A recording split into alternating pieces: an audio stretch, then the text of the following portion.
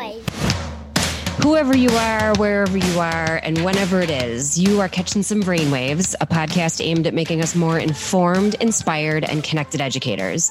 Joined virtually today by Ben Kolb, I'm Becky Peters, and our episode is all about how we as teachers can make the most of teaching virtually during the COVID-19 closures.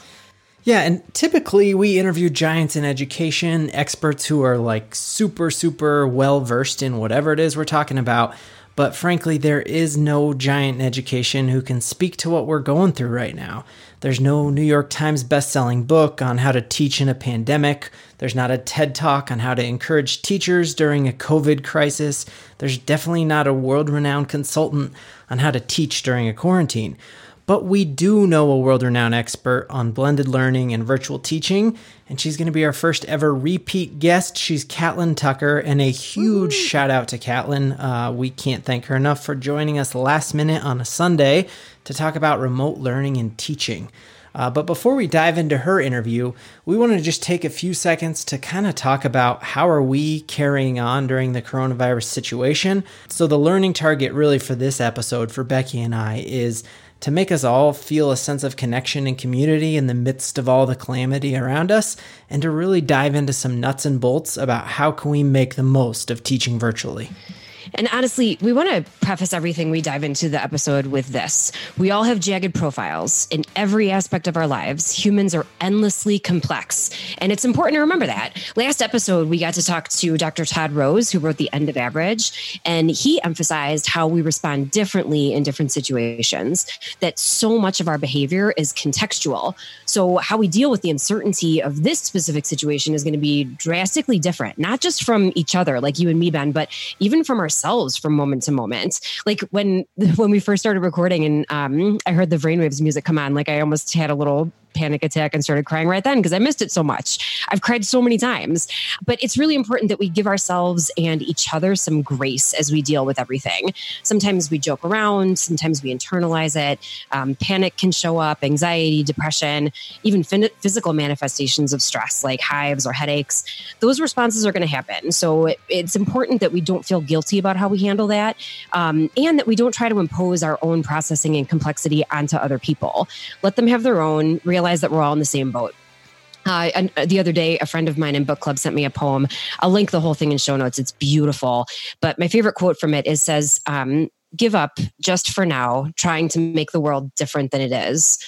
We're all so busy all the time responding to the constant pressures and stresses of modern life. And this can be a time to center and ground and keep our people and our communities close to our hearts.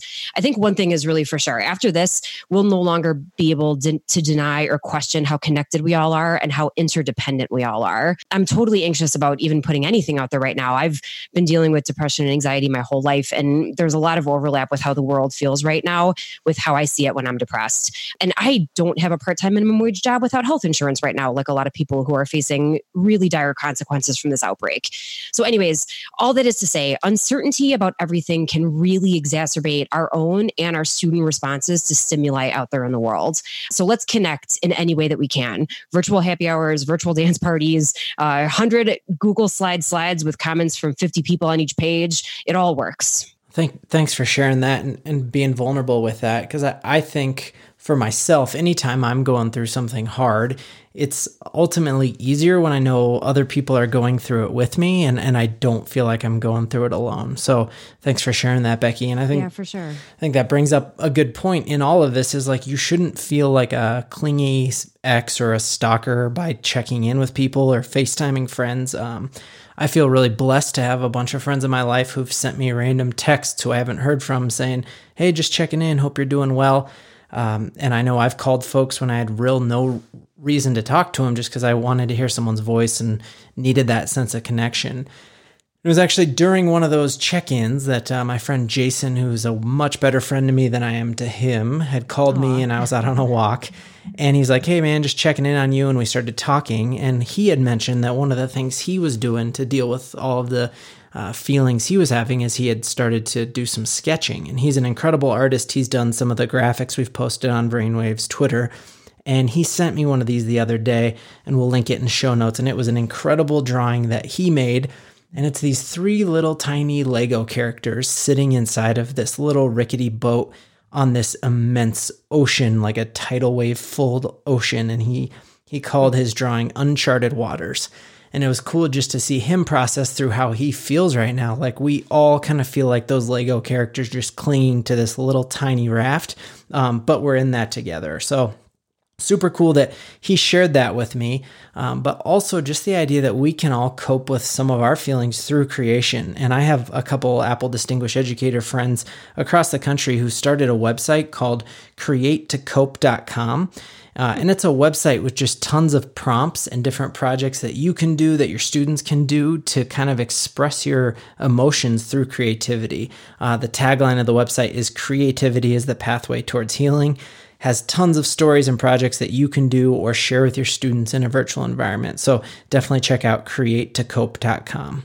That is so cool. I see it all around me. I haven't been making anything, but my sister and a bunch of people I know have been going through like a skein every day of yarn. Do you know what that is? I have no idea. I have no idea what a skein is. It's like when you see yarn at the store, just it's rolled up and they're called skeins. But anyways, she's crocheting beautiful blankets. I see kind of that kind of stuff on Twitter. But I think it's a beautiful idea that creation can help us surface feelings that we couldn't really express in other ways.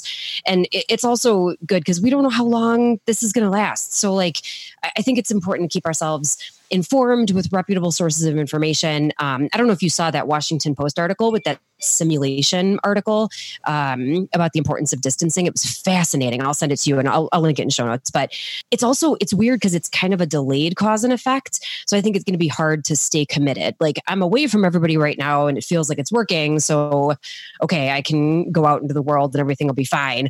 I heard a reporter on NPR that said that things are going to feel overcautious. Measures are going to feel silly, like you're overreacting, but that's where we need to be because the flip side of that is, ugly and too late. So I think that holds true for like all of this social distancing until public health officials advise us that it's okay to start relaxing those measures. I think it's really important for us to stay informed from the places that we trust. Yeah. And it's just so bizarre that we're actually in this place right now. I just remember hitting publish on our episode of Todd Rose 2 weeks ago. And I'm always thinking like 2 weeks ahead, like, all right, we're almost at spring break. And here's what we'll do for the spring break episode. And how crazy different the world is, right? The world is upside down, different than it was 2 weeks ago. And one of the most appropriate quotes I can think of comes from Lenin, not the Beatle Lenin, but the former Soviet leader. And he said, there are decades where nothing happens, and there are weeks when decades happen. And I can't really think of a quote that better kind of fits how I feel about these past 2 weeks, that it feels like at least a decade of time. And during that decade-long week, I've really oscillated from being in a great place where I think it's so cool that my son can sit on my lap when I'm in a WebEx and he's not 35 minutes away when I'm in a conference room. But then at other times I'm having existential crises thinking, how is the world economy ever going to be able to rebound from this? And one of the things that's really helped me recover from those anxious moments is to focus on the now.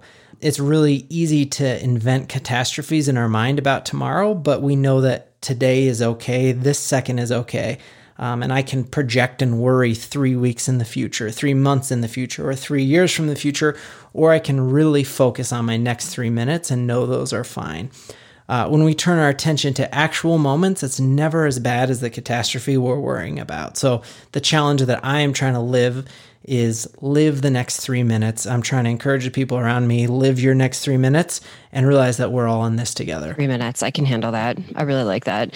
And the quote too, that decades where nothing happens and then weeks where decades happen. It really made me think about our episode with the performance coach, Dr. Jim Afremow. He counsels and coaches top performers in athletics and CEOs. And one of the things he always talks about is the P's. And one of them is process. One of his important P's is process, focusing on the right thing at the right time. And to focus on that rather than the product or the outcome is one of the best things that we can do right now. We can take solace in that. And one of the best people that we could think of to talk about this new process of virtual learning is Catlin Tucker. We spoke with Catlin back in episode 20, great episode about blended learning. But since then, she's actually authored more books, started a podcast, but she was one of our most downloaded episodes ever. We go to her all the time for consultation from our district too. And we really can't wait for all of us to keep learning from her about how we can cope and thrive thrive during the COVID-19 closures. So we're going to get to her interview, but stay tuned after the episode because Ben and I are going to share some of our favorite moments and then also some parting thoughts and other resources. But without further ado, here she is. Yeah, let's start. I think the last time we had a chance to talk back in episode 20, you were kind of fresh off the California fires. And I just think, man, of crises and learning from it. What are some learnings and lessons you had about school coming out of that time or just about coping with hard times? Yeah. So obviously my family lost our home in 2017 during the wildfires. And that seemed at the time just, you can never prepare for something like that. It's just kind of, you muddle your way through it. I feel like when you're faced with stuff like this. And what's been weird for me on a personal parent level, teacher level, or educator level is really that since 2017, I feel like every single year, schools have closed for a dramatic amount of time, whether it was for other fires that happened in California, whether it's natural disasters, now this pandemic. And I just wonder if we're entering this time where we need to be much more prepared to get kids learning online in general. I worry about the kids who are at home right now, who have very little structure, whose schools and the teachers aren't prepared to continue learning online. Like, what are they going to do all day? It's frightening. Yeah, it's really scary. It's really scary. What do you, for teachers right now, parents in those environments, all of those things, like what kind of advice have you seen or given or, about like trying to not just survive, but also thrive during this time? I know that it seems like it might just be a survival thing, but I don't know. How can we move ourselves forward every day? Yeah, I think for me, I am such a planner. So, when we were faced with the loss of our home with the fire, I was very much transitioned right into planning mode. Like, what needs to get done first? What are my kids' needs? How do I create normalcy in this time that is clearly not normal and is really challenging on a lot of different fronts, emotionally, mentally, financially. And I feel like I'm bringing that same intention and plan to this environment or this situation as well. So one of the blogs I posted was about putting together a schedule for my kids. Now, I am super fortunate that I have a background in education. My husband is a teacher, so we're both at home with our kids. And I realize that not every family has that luxury. And I can't imagine, if you're juggling kids and you're working from home or doing what you can from home.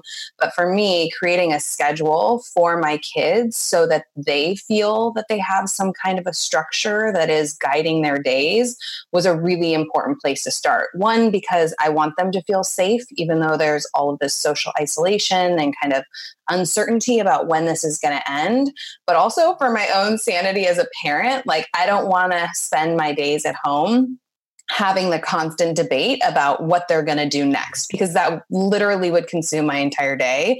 So I put together a schedule, and it has moments where, in the morning you can have your jammies on, you can watch a couple shows, we'll make breakfast, but then we're moving into our day, and you're going to, because they're in a bilingual immersion school. So there's pockets of time when they have to each read individually in Spanish. And then I put together some discussion questions, and they have to sit and have a conversation about their reading in Spanish. And they have a block of time where they're going to sit with my husband and work on, history or math stuff, depending on kind of where they left off in school. And then they have piano practice, and they have outdoor time, and they have a window of time with mom for English and technology stuff. And so it's all broken up. I printed it out. It's on our refrigerator. And I at least hope for my kids, it gives them a feeling of security. Like, okay, this is what we're doing with our day. It's not total chaos. We're not spending all day in front of the TV.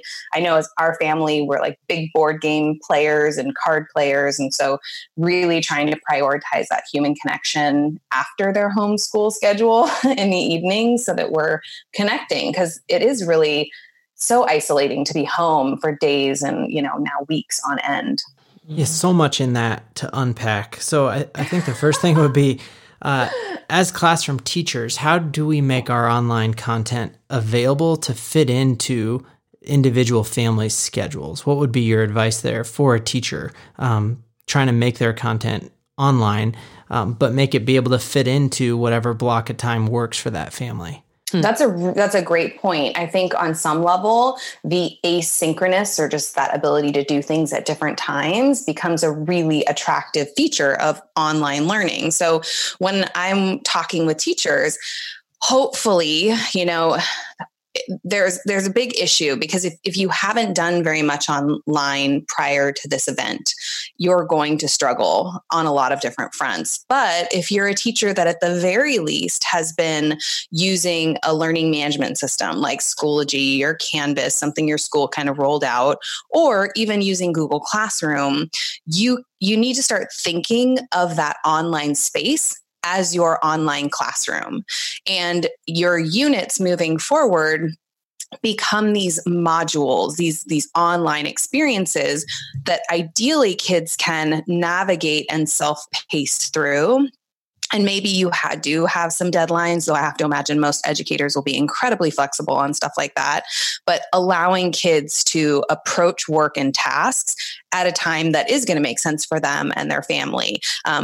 That being said, I do think it is really a good idea for teachers to, during their normal class hours with a group of kids, when possible, offer some virtual office hours, whether it's Zoom or Google Hangout, because I have to imagine there are going to be kids who are craving that connection or trip and stumble on virtual work and need some coaching. And I think that's great if it can be live, but I know in the past when my students have struggled, they have sent me, text messages via Remind or emails online and asked for support. And if I couldn't jump on a call or what they were asking for was a little more complicated than I could articulate in a long text email or text message back to them, I would just record a video modeling how to do something or addressing their questions and concerns and shoot that to them. So really leveraging the online space to create some structure for students, but also to be able to connect with them, even if it's not live, but how are we using video to answer questions and offer support? And I think that's the key to all of this really is like that loose and tight. Where can we be structured and provide like the routines that you are for your family, but then also be flexible enough to adapt to situations and, make it work for a lot of different people. One thing that I think teachers are kind of, help us wrap our head around, like we're in school 8 hours a day.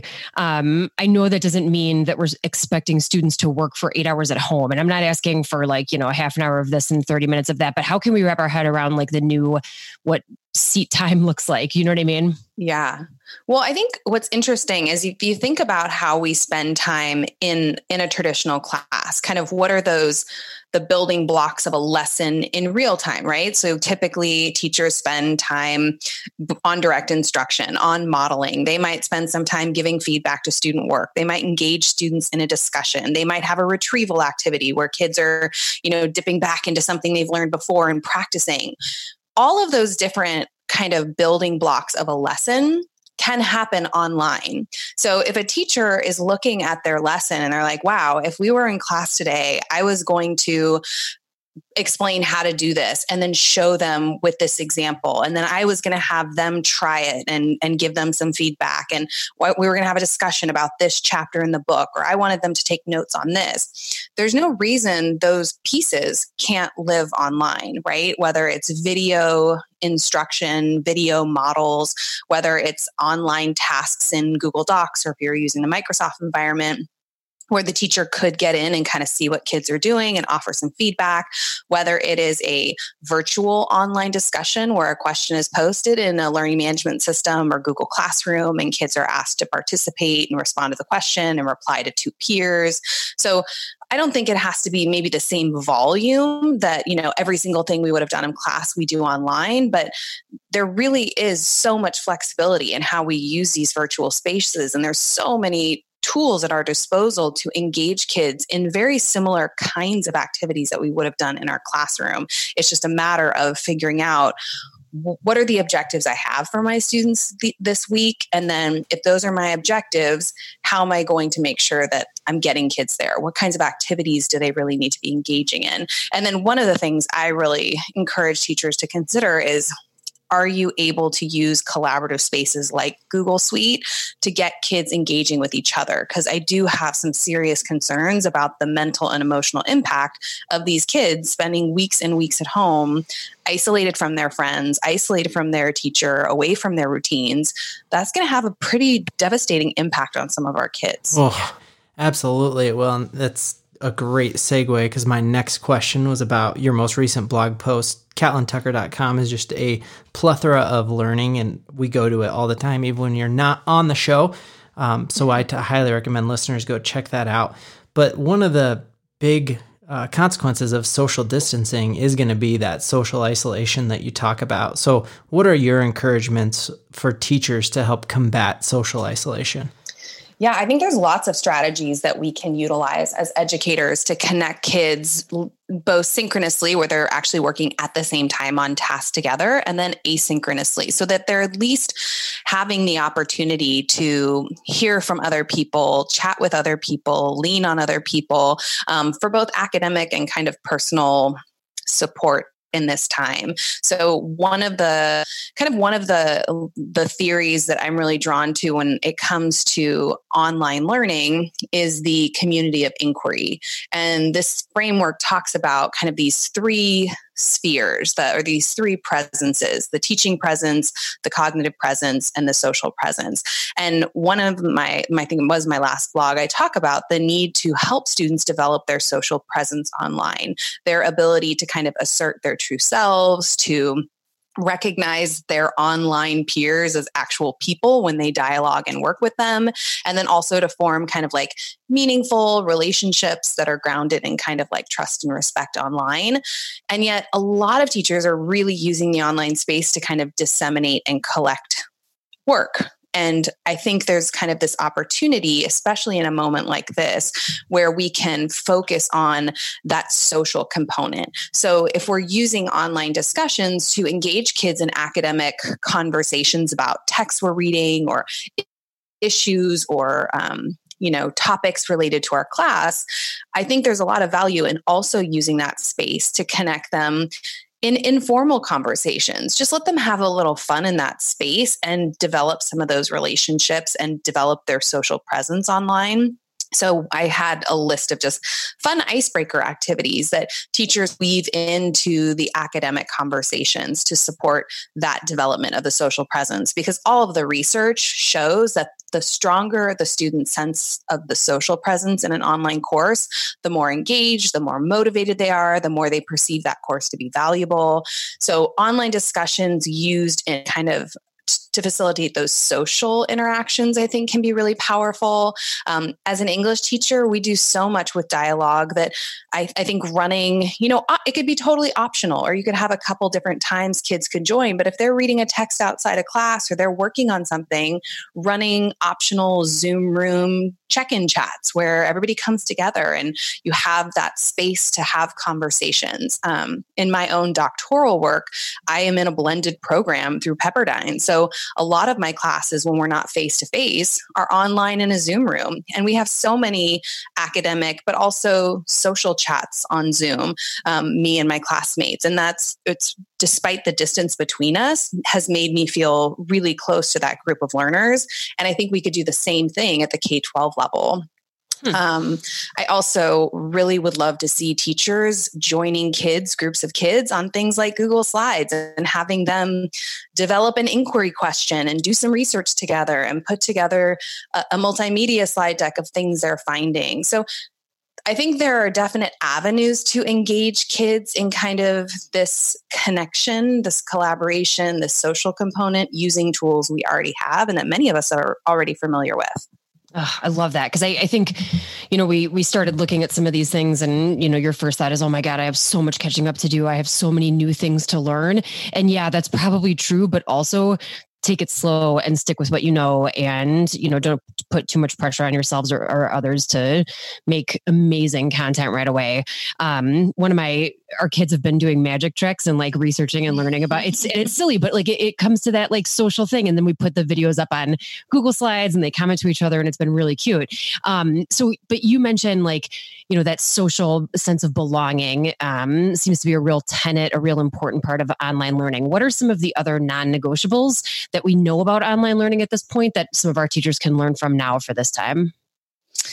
Well, like I said, I'm a big fan of kind of like the backwards design approach. So if you're thinking about taking your learning online, I still think it shouldn't just be kind of like throwing random activities on the, online for kids to tackle at home. I think it'll be much more successful, or teachers will be much more successful if they think about it in the sense of, okay, this could last let's plan for the next 2 weeks or the next 4 weeks. Here are the learning objectives. Here are the standards that I'm focusing on. This is what I want kids to be able to know and understand, or I want them to be able to do. And then think about like, am I going to assess this? Am I going to want to collect some artifact to figure out whether they master these particular skills or whether they learned this information? And then which of these instructional strategies that I have at my disposal, whether it is discussion or collaboration around a shared task, or it's inquiry, what are the pieces that will help me get kids from where they currently are to these objectives that I have in mind? And I agree with your point. Like, I don't want teachers to feel like, oh my gosh, I have to learn all this stuff. If you're using Google Classroom and you're comfortable, with that environment, there's so much there that you can play with. There's that question feature. It can be used for online discussions. You can try recording some basic videos with Screencastify and share them directly in Google Classroom. But I think there needs to be a real intentionality in terms of what we're designing and why we're designing it, and what are the objectives we're really working toward with kids, and what are kids going to need from us to get there. So this question might be a little bit similar to that one, but this is really a brand new world for 99.9% of the teachers who listen to this. And I remember when I was a first year teacher, my department chair was like, hey, you guys all need to get the bulletin board out in front of your classroom looking nice. And I took like 7 hours making that bulletin board. And I remember Eric Vishnick, who was my mentor, was like, hey, you're going to find that there's a lot of stuff you have to do and you're juggling, and that as you're juggling, you have to figure out what are the glass balls you can't let drop and what are the ones that are going to bounce up and you can drop. And a bulletin board is not something that's like a ball that you can let drop. You need to really invest your time in having great activities for kids to do in class, and he kind of really laid out what are the wasted times that I was doing, and then what are the things that really had a ton of impact. So what in your mind, when we're making our classrooms online, are the bulletin board that we could waste 8 hours in? And what are the practices that really move the needle? So I guess what would be a time waster, and then what would be something that you think really moves the needle for learning? I hate to throw something under time waster because somebody's going to listen to this and be like, oh, I totally do that. But I think for me, if I was coaching a teacher and saying, here's what I would definitely have in your online course, I would say video instruction, the things that students, the concepts, the information that kids are going to have a hard time unpacking themselves, not just to move lecture online, but really unpacking the concepts or using video, like I said, to model a process that's going to support kids in making progress. I think online discussions are a must. Kids have to be engaged in discussion. And what's fascinating to me is I spent a lot of time in my first book on blended learning digging into online discussion, because online discussion is a straight up staple of online learning. Like, you're not going to take a course online without having to engage in a discussion about what you're learning, what you're reading, etc. Yet teachers are really scared of online discussions, right? This idea that kids are going to be engaging in this space. They can't control it or monitor it 24/7. So there is a degree of regulation and kind of appropriateness and respect. And trust, exactly, that needs to happen. And my message has always been, like, if you've never run online discussions, maybe your first discussion should be, hey, I want to engage you guys in conversations while we're learning remotely, but that has to be a respectful experience. What can we do in an online discussion? What behaviors, what norms can we agree on as a class? They're going to help keep this space safe. And then you got to practice, and kids are going to make mistakes because they're kids. And that's why they're in our classes, to learn how to do better. And so our job as teachers moderating an online discussion is to help them understand how to engage in a respectful, supportive, and substantive way in an online discussion. It doesn't happen overnight, but it is a powerful, powerful tool in our online teaching arsenal, that online discussion component. I think that if we're going to have kids doing review, maybe something I would put under a time waster would be making everybody review using the same digital handout. And instead, can we link kids to review that is more customized for their level, whether it is vocabulary review with like a vocabulary.com that's going to drop words once they've mastered it, or whether it's, grammar practice on a no red ink, where once they demonstrate mastery, you move them on to the next thing. So if they're already online accessing opportunities for practice, or we're doing retrieval activities, how are we using technology to kind of customize that experience, to personalize that experience for students? And then I would say, anytime you're asking kids to do something by themselves in a Google document, I would love teachers to pause and say, is there an opportunity to join students or create groups where they could be collaborating on this together? And maybe that's really where I would love to see the focus, is on more collaborative practice opportunities and more collaborative inquiry kind of tasks that join kids outside of the classroom. Not so much, hey, I would have given you this paper in class and now I'm making it available virtually online for you to do.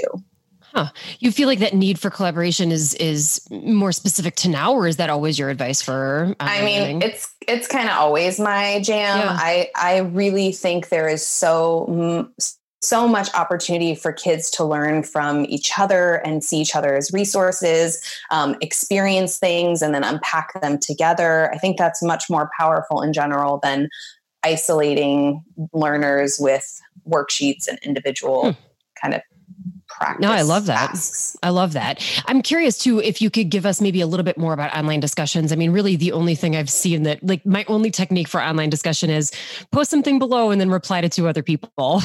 I mean, that can't be all there is. No, it's not. So I can share from years of experience in making just a boatload of mistakes that there are some definite ways to improve online discussions. First, give your online discussion a catchy and creative title. This may seem so simple, but like when my kids log into Schoology, they only see the title and like the first line of whatever the first question is. And if I have titled that Chapter 3 discussion question, kids who haven't read Chapter 3 or who maybe aren't super inclined to get involved in, a discussion, they're going to see that and be like, I'm out. Next. I'm not doing this. Yeah. Right. But if you grab them, like think of your title as your hook. You're trying to hook them so that they'll open up the rest of the discussion question. I really suggest that teachers layer their questions as a way to subtly differentiate within an online discussion, because in an online discussion, you have the entire class in one space having a conversation. But as we know, an entire class, that's a huge spectrum of skills and abilities and maybe language proficiencies. So I always encourage teachers, instead of a single question, layer your questions. I usually shoot for 3. I always start with the most challenging question at the top, because I figure if kids get it, they'll just start typing a response. And then I make my second question a little more accessible. And then my third question, even more often, it's more like reflective, draw on your own personal experience. And kids always knew we don't have to answer all of Tucker's questions. She's more interested in quality over quantity. And so that's a kind of, it allows students more entry points into the conversation. So instead of a single question that I may or may not know how to respond to, they have multiple entry points into the discussion. I also say that media is, at this point, it's a must. Like whether it's a video clip or a graph or a graphic or an image, anything that gives them something visual that they can think about, draw on, talk about, something that complements the online discussion. And there are times even when I'm like, I do not have a great idea for a visual for this discussion. And I will just choose something kind of tangentially related because I'm kind of like, look at this, answer my question, right? And then I encourage teachers to skip a line after the discussion questions themselves. And then, like you said, be really clear about once you've posted your response to the question, read and reply to at least 2 or 3 classmates. And then I give them ideas for what they can do when they reply, compliment strong points made, make connections, ask questions, those kinds of strategies. Oh, that's nice. You could even put like a ladder of feedback in there. Like, totally. Yeah, look for something you can make better, look for something you can recommend. That's really good. I like that a lot. Thank you so much. Cause I'm just a little bit limited and I know we'll all get better over this time, but that also leads me to another question. Like, how can we, just like you said, with online discussion norms, encouraging students to develop that together as an entry point for teachers, what other ways can we empower students to help us rethink what the rest of the school year looks like? Because it's not going to look normal no matter, if we go back in 2 weeks or 4 weeks or 8 weeks, it's not going to be the same. So How can we get our students to help us rethink what it looks like? I think asking them for feedback on the regular, which I don't think happens very often. So if I'm a teacher who doesn't have a lot of experience with online learning or even engaging kids online, which is probably the vast majority, even teachers who've done some stuff online haven't taught entirely online classes before, I would end every single week at the very least with an exit ticket asking kids very specifically, like, what went well for you? What bumps did you hit with the curriculum, with technology? Where did you need more support that you didn't have it? Which of these online activities did you enjoy the most or the least? Tell me why. If you could design, thinking ahead to the next week, if you could design an activity to help your peers do X, Y, or Z, what do you think would be fun given that we're all learning remotely? Like, I think that so often, students are the customers in education. They consume what we dish out, and yet they are so rarely asked, what is working for you? What are you enjoying? Where are you struggling? What would you like to do if you were designing an activity? So I think the best way to improve this experience and to engage kids in a conversation is to ask them for feedback. And I know that puts us as educators in a vulnerable position. It means some kids are going to say, you know what, I don't like this.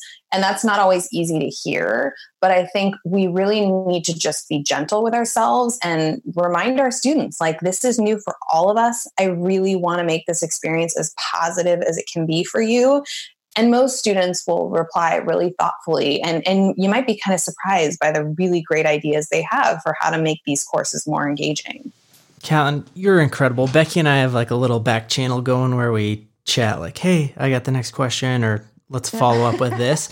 And Becky just wrote, she's actually making me feel better about life in general. She's so calming and has such great knowledge. It's so reassuring. So it's true. I hope everyone feels that, because I'm feeling like more normal than I have in weeks just talking to you. So thank you so much for that.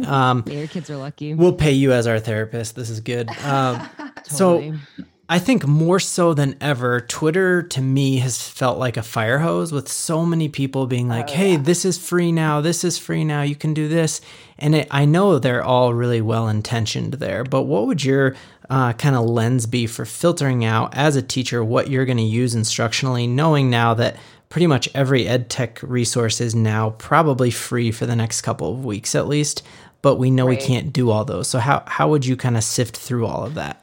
Yeah, I agree. I mean, I, on one hand, love Twitter and appreciate everybody who shares positive stuff and makes me aware of what's available to me. But it is very much, you have to pick and choose. And for educators, you're right. All of these tech tools that are usually paid for have now free versions for teachers, which I think is really commendable, that these companies are doing that. But I think we need to also just like we've been saying throughout this conversation, think big. We don't know how long this is going to last, but start small, right? If there is a kind of a pedagogical problem that you are facing, a challenge that you're like, gosh, how do I deal with this in an entirely online environment? Then that's when you look for a tool or a resource that's going to address that specific challenge, right? So for example, if you have a grammar workbook and you've just kind of worked out of that with your kids and they don't have that necessarily at home, maybe that's something that lived in your classroom and you just used it occasionally, then maybe that's a situation where you do look into no red ink. How could I get kids signed up? What would that look like to use this particular tool to solve this problem I'm having now that I don't have access to these books, or my students don't have access? Or, I saw somebody was chatting online saying, oh, I want to have my kids read, this book, but they don't have the books. And, there are PDFs online available. And somebody said, oh, and you can have them annotating with a tool like Kami. So I think it shouldn't just be like, oh, there's all these tools, they're free, I'm going to just start investigating. I think it needs to start with, what am I trying to get done? Or what is that problem I'm facing as a teacher, or the gap that my students are experiencing that I could fill by using one of these tools? And then just start with one, because they're going to hit bumps. Your kids are probably going to need support in the form of like some onboarding, whether that's like directions written out or a video made available online to support them. But, instead of trying to do it all, be really intentional about what am I looking for? What problem am I trying to solve? And then, grow from there. If we're in this situation for weeks, then pick up another tool and use it. But don't go too fast so that sometimes teachers get really excited or they bite off more than they can chew. And then it turns into kind of a hot mess and they feel like, oh, that didn't go well, that failed. And they're really hard on themselves and they don't try anything else. And I want to avoid that situation, just little bits at a time and just build, because that's all we can do. And that's really all our students are ready for, because even though our kids are hyper connected, via Snapchat and social media and things, they're not necessarily really prepared to leverage online tools for learning or navigate online environments for learning. They're going to need more support than you think to do that successfully. Yeah. And I think there's two things about that. One, like our district, and I'm sure lots of districts do, we've got like a codex online of the tools that have already been approved and people have used and vetted and all that stuff. Right. But if you have like a need and you know what your question or problem is, then you can go to places like that that you trust to find the right tool instead of like the fire hose of Twitter, as Ben said, that's really, really good advice. The second thing is, I think an amazing resource is your show, The Balance. How long have you had that for? Maybe 4 or 5 months, 5 months now. Oh, right. Yeah, I thought it was pretty new because this one says episode 5. I was just looking at your website. So I'm going to steal a question from you. I want to talk. I want you to talk about where our listeners can go to learn from you, like, and talk about your show. But also, you asked Jason Green, what do you enjoy binge watching when you need a brain break? And I want to ask you that question too, because we all need that as well. Yeah. So where do I start? Where do you want me to start? My binge, or where to find information? Start with your binge and then we can go back to serious. Oh man, what do I like to binge watch? Well, we both agree, Jason and I are big fans of just zoning out to The Office. Oh, Huge. Nice. Yeah, yes. That's a good one. Like classic binge watching. Yeah. I don't tend to like repeat shows. I will binge watch a show and like plow through it. I'm trying to think of, like right now, I listened to the audiobook You, and so now I'm binge watching that on Netflix. I haven't heard of it.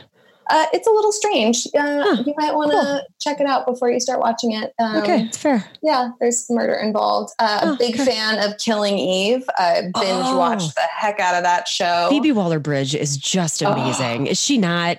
So Fleabag amazing. Is like the most perfect TV show that's ever been made. I really and think P.S. so. If I was gonna binge watch anything, it would be Fleabag, because I would agree that is probably my favorite show ever. 100%. Oh my God, I like you even more now. Oh my gosh. I know. Only Never 2 even seasons heard of in, it. so Wow. sad. Fleabag. Oh, but you have to. I'm Googling it right now. You should watch it not with your children around. Okay. No, and nothing that I is- just recommended should you watch with your children around. Yeah. So we should upload the link to that in our Schoology course, is what I'm hearing. Yes. Perfect. If we want to traumatize everybody, Yes. if they're not already traumatized, those shows will do it. I watched your kids might even like it. I watched the cutest movie last night. It was called Yesterday, about a guy that wakes up in a world where nobody remembers the Beatles, and so he makes their music. I saw that on Airplane. It was so actually beautiful. Really sweet. It was I really so liked sweet. It, made me forget about everything for 2 hours, which is what I wanted. You know what I mean? A little escapism. We all need a Okay, so little tell us about your escapism. show. Yeah. So, well, my balance And then is we'll let you get to your family. I'm sorry. It's okay. We've had a lot of time together. Mm. So my most recent book is Balance with Blended Learning. And so Balance, obviously been writing it for a while before it came out. And just this idea of balance, but also kind of the imbalances and the lack of sustainability in education, in teaching practices more specifically, really got me kind of thinking about, gosh, I don't know that one, we're doing this job correctly in a way that's going to make teachers want to stay in this profession. And two, just on a kind of institutional schools in general level, there are so many imbalances that leaders and educators are grappling with. So, and then personally, I struggle with balance. I literally need like 42 hours in a day to get everything I want done. And so I decided, I'm going to try podcasting. I'm going to talk with people who have expertise in different areas and just pick their brains about kind of where do they see issues around balance and how can we strive to achieve and maintain more balance in this kind of crazy profession that we're in. So that was kind of the impetus. Is just I was thinking a lot about it and feeling like we're losing so many great people from this profession because it is so incredibly challenging on so many different levels. And we need to be thinking about balance. And I've had a lot of people say, oh, I don't know about balance. Balance is never going to be achievable. Maybe we should think about harmony. And I was like, I like the word balance better. And I think even if we feel like we'll never truly have like a work-life balance, I still feel like we should be striving for that. And what can we proactively do to kind of create more balance in our lives and in our work and in our schools? So I'm hoping to learn a little something from all the amazing people who come on the show. It's beautiful. No, I'm so happy that you're putting out content in all those different ways. Cause I mean, you've just got a beautiful mind and you're really fun to listen to and you know your stuff and it's really reassuring and we really appreciate your time. Yes, Caitlin, thank you so much and we'll talk soon. All right, let's close up shop. Becky, what did you learn? My favorite thing, and I love that we started with it, was what she said about structure and routine. It was part of the reason we wanted to get an episode out on time. My 6-year-old son, actually, the first night when the schools shut down, he spent a legitimate hour explaining to me the schedule that he does at school so that we could replicate it during school at home days. And, I learned really quick, it's not going to be the same schedule that we do at school. And we have to be a lot more flexible around like mood or what's happening at the time or what kind of work I have or whatever. But the predictability, also with the flexibility of what we do during the day has been really important for my kids. And it was good to hear Caitlin talk about that. She had a blog post just the other day, actually, with a template of what she's using with her kids. So we'll link that in show notes too, if it's useful for you. I also have friends that are using checklists for their older kids instead of schedules so that they can do the things that they're required to do every day, but they can do them as they want to. And again, that flexibility is going to be really important. So as we get settled into what we're asking our students to do with their families, though, there are so many resources to support educators, which we're going to share a few of. But honestly, there's no scarcity of amazing resources out there. It's really, like Caitlin said, picking the thing that fits your need, right? That's the most important part. So also remember, if distance learning is new for you, don't feel like you have to implement 20 new things every day. Give yourself the advice that you'd give your students and take things one step at a time. Or as Anna says, take the next right step. I can't be the only person that's seen Frozen 50 times since last Friday. Have you watched it a lot, Ben? To do the next right thing. Yes, that's exactly right. And it's kind of like what we were talking about before, like the next 3 minutes. It's just whatever's the next right thing. I love that movie. I think it's got such incredible life lessons. Like, remember when Kristoff meets up with Anna again and she's trying to destroy the dam and she like starts apologizing to him for being gone. And he goes, "It's okay. My love is not fragile." I thought that was like the most beautiful thing in the whole wide world. And I'm actually trying to remember that in my life. Like my commitment to my community is not fragile. My love for my people is not fragile. My sense of self, I don't want those things to be fragile. Like, especially now, it's kind of turned into a mantra for me and it's helping a little. How about you, Ben? What'd you learn? Yes, those are great. Thank you. And thanks for getting that in my head it'd been out of my head for 10 minutes and now it's back.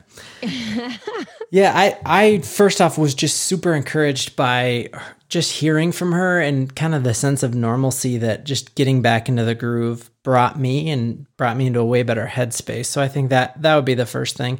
But then I also really liked her advice about all the different options that we have out there and not feeling guilt because we're not doing every single web tool, but really in this instance that if you're just adding 2 new tools to your class and then the social studies teacher's adding 2 new tools to their class and the science teacher is doing it, like think of what that's like for a kid that they have already they're in this uncharted waters and now they have 20 new apps that they have to know. And so I really think in this time, less is more. Let's get back to the basics and focus on really those high leverage strategies that we know work. And no, we don't need to create 8 hours of learning every day for a kid. If our feedback that we're giving to kids is doing what John Hattie said, and it's telling students what to do next and how to improve, then it really, we don't have to do as much time because our feedback is having great results. I love that. That's a really good connection. Thank you for that. The other person I'm really looking at is Jennifer Gonzalez. I know we've had her on the show before.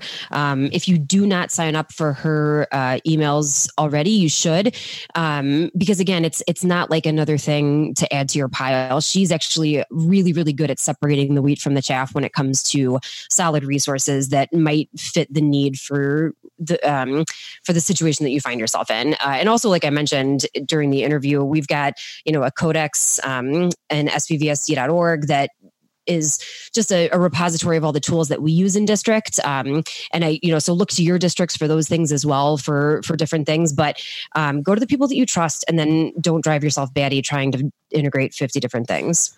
Yeah, absolutely. I also think just harnessing the power of the sun is a great thing as well. We are lucky to have 300 days of sun and have this crisis and this pandemic hitting at a time when hopefully it's nicer and nicer out each day. So I definitely feel different when I'm exposed to the natural world. And so go outside, stay away from people, keep your 6-foot bubble, but get some fresh air and connect with nature, because I think that can be a great thing. Awesome. And I'm kind of using our podcast tagline for a mantra for what I'm trying to do every day. How can I stay informed, inspired, and connected? How can I do that for my own kids, for my colleagues, for family and friends? I saw Dr. Bruce Perry speak last November, and one of the things that he said that has stuck with me, and a lot of smart people say it, but connection is our superpower as humans. We're social animals. But one thing he said is that the smallest functional unit of our species is not the individual, it's the group.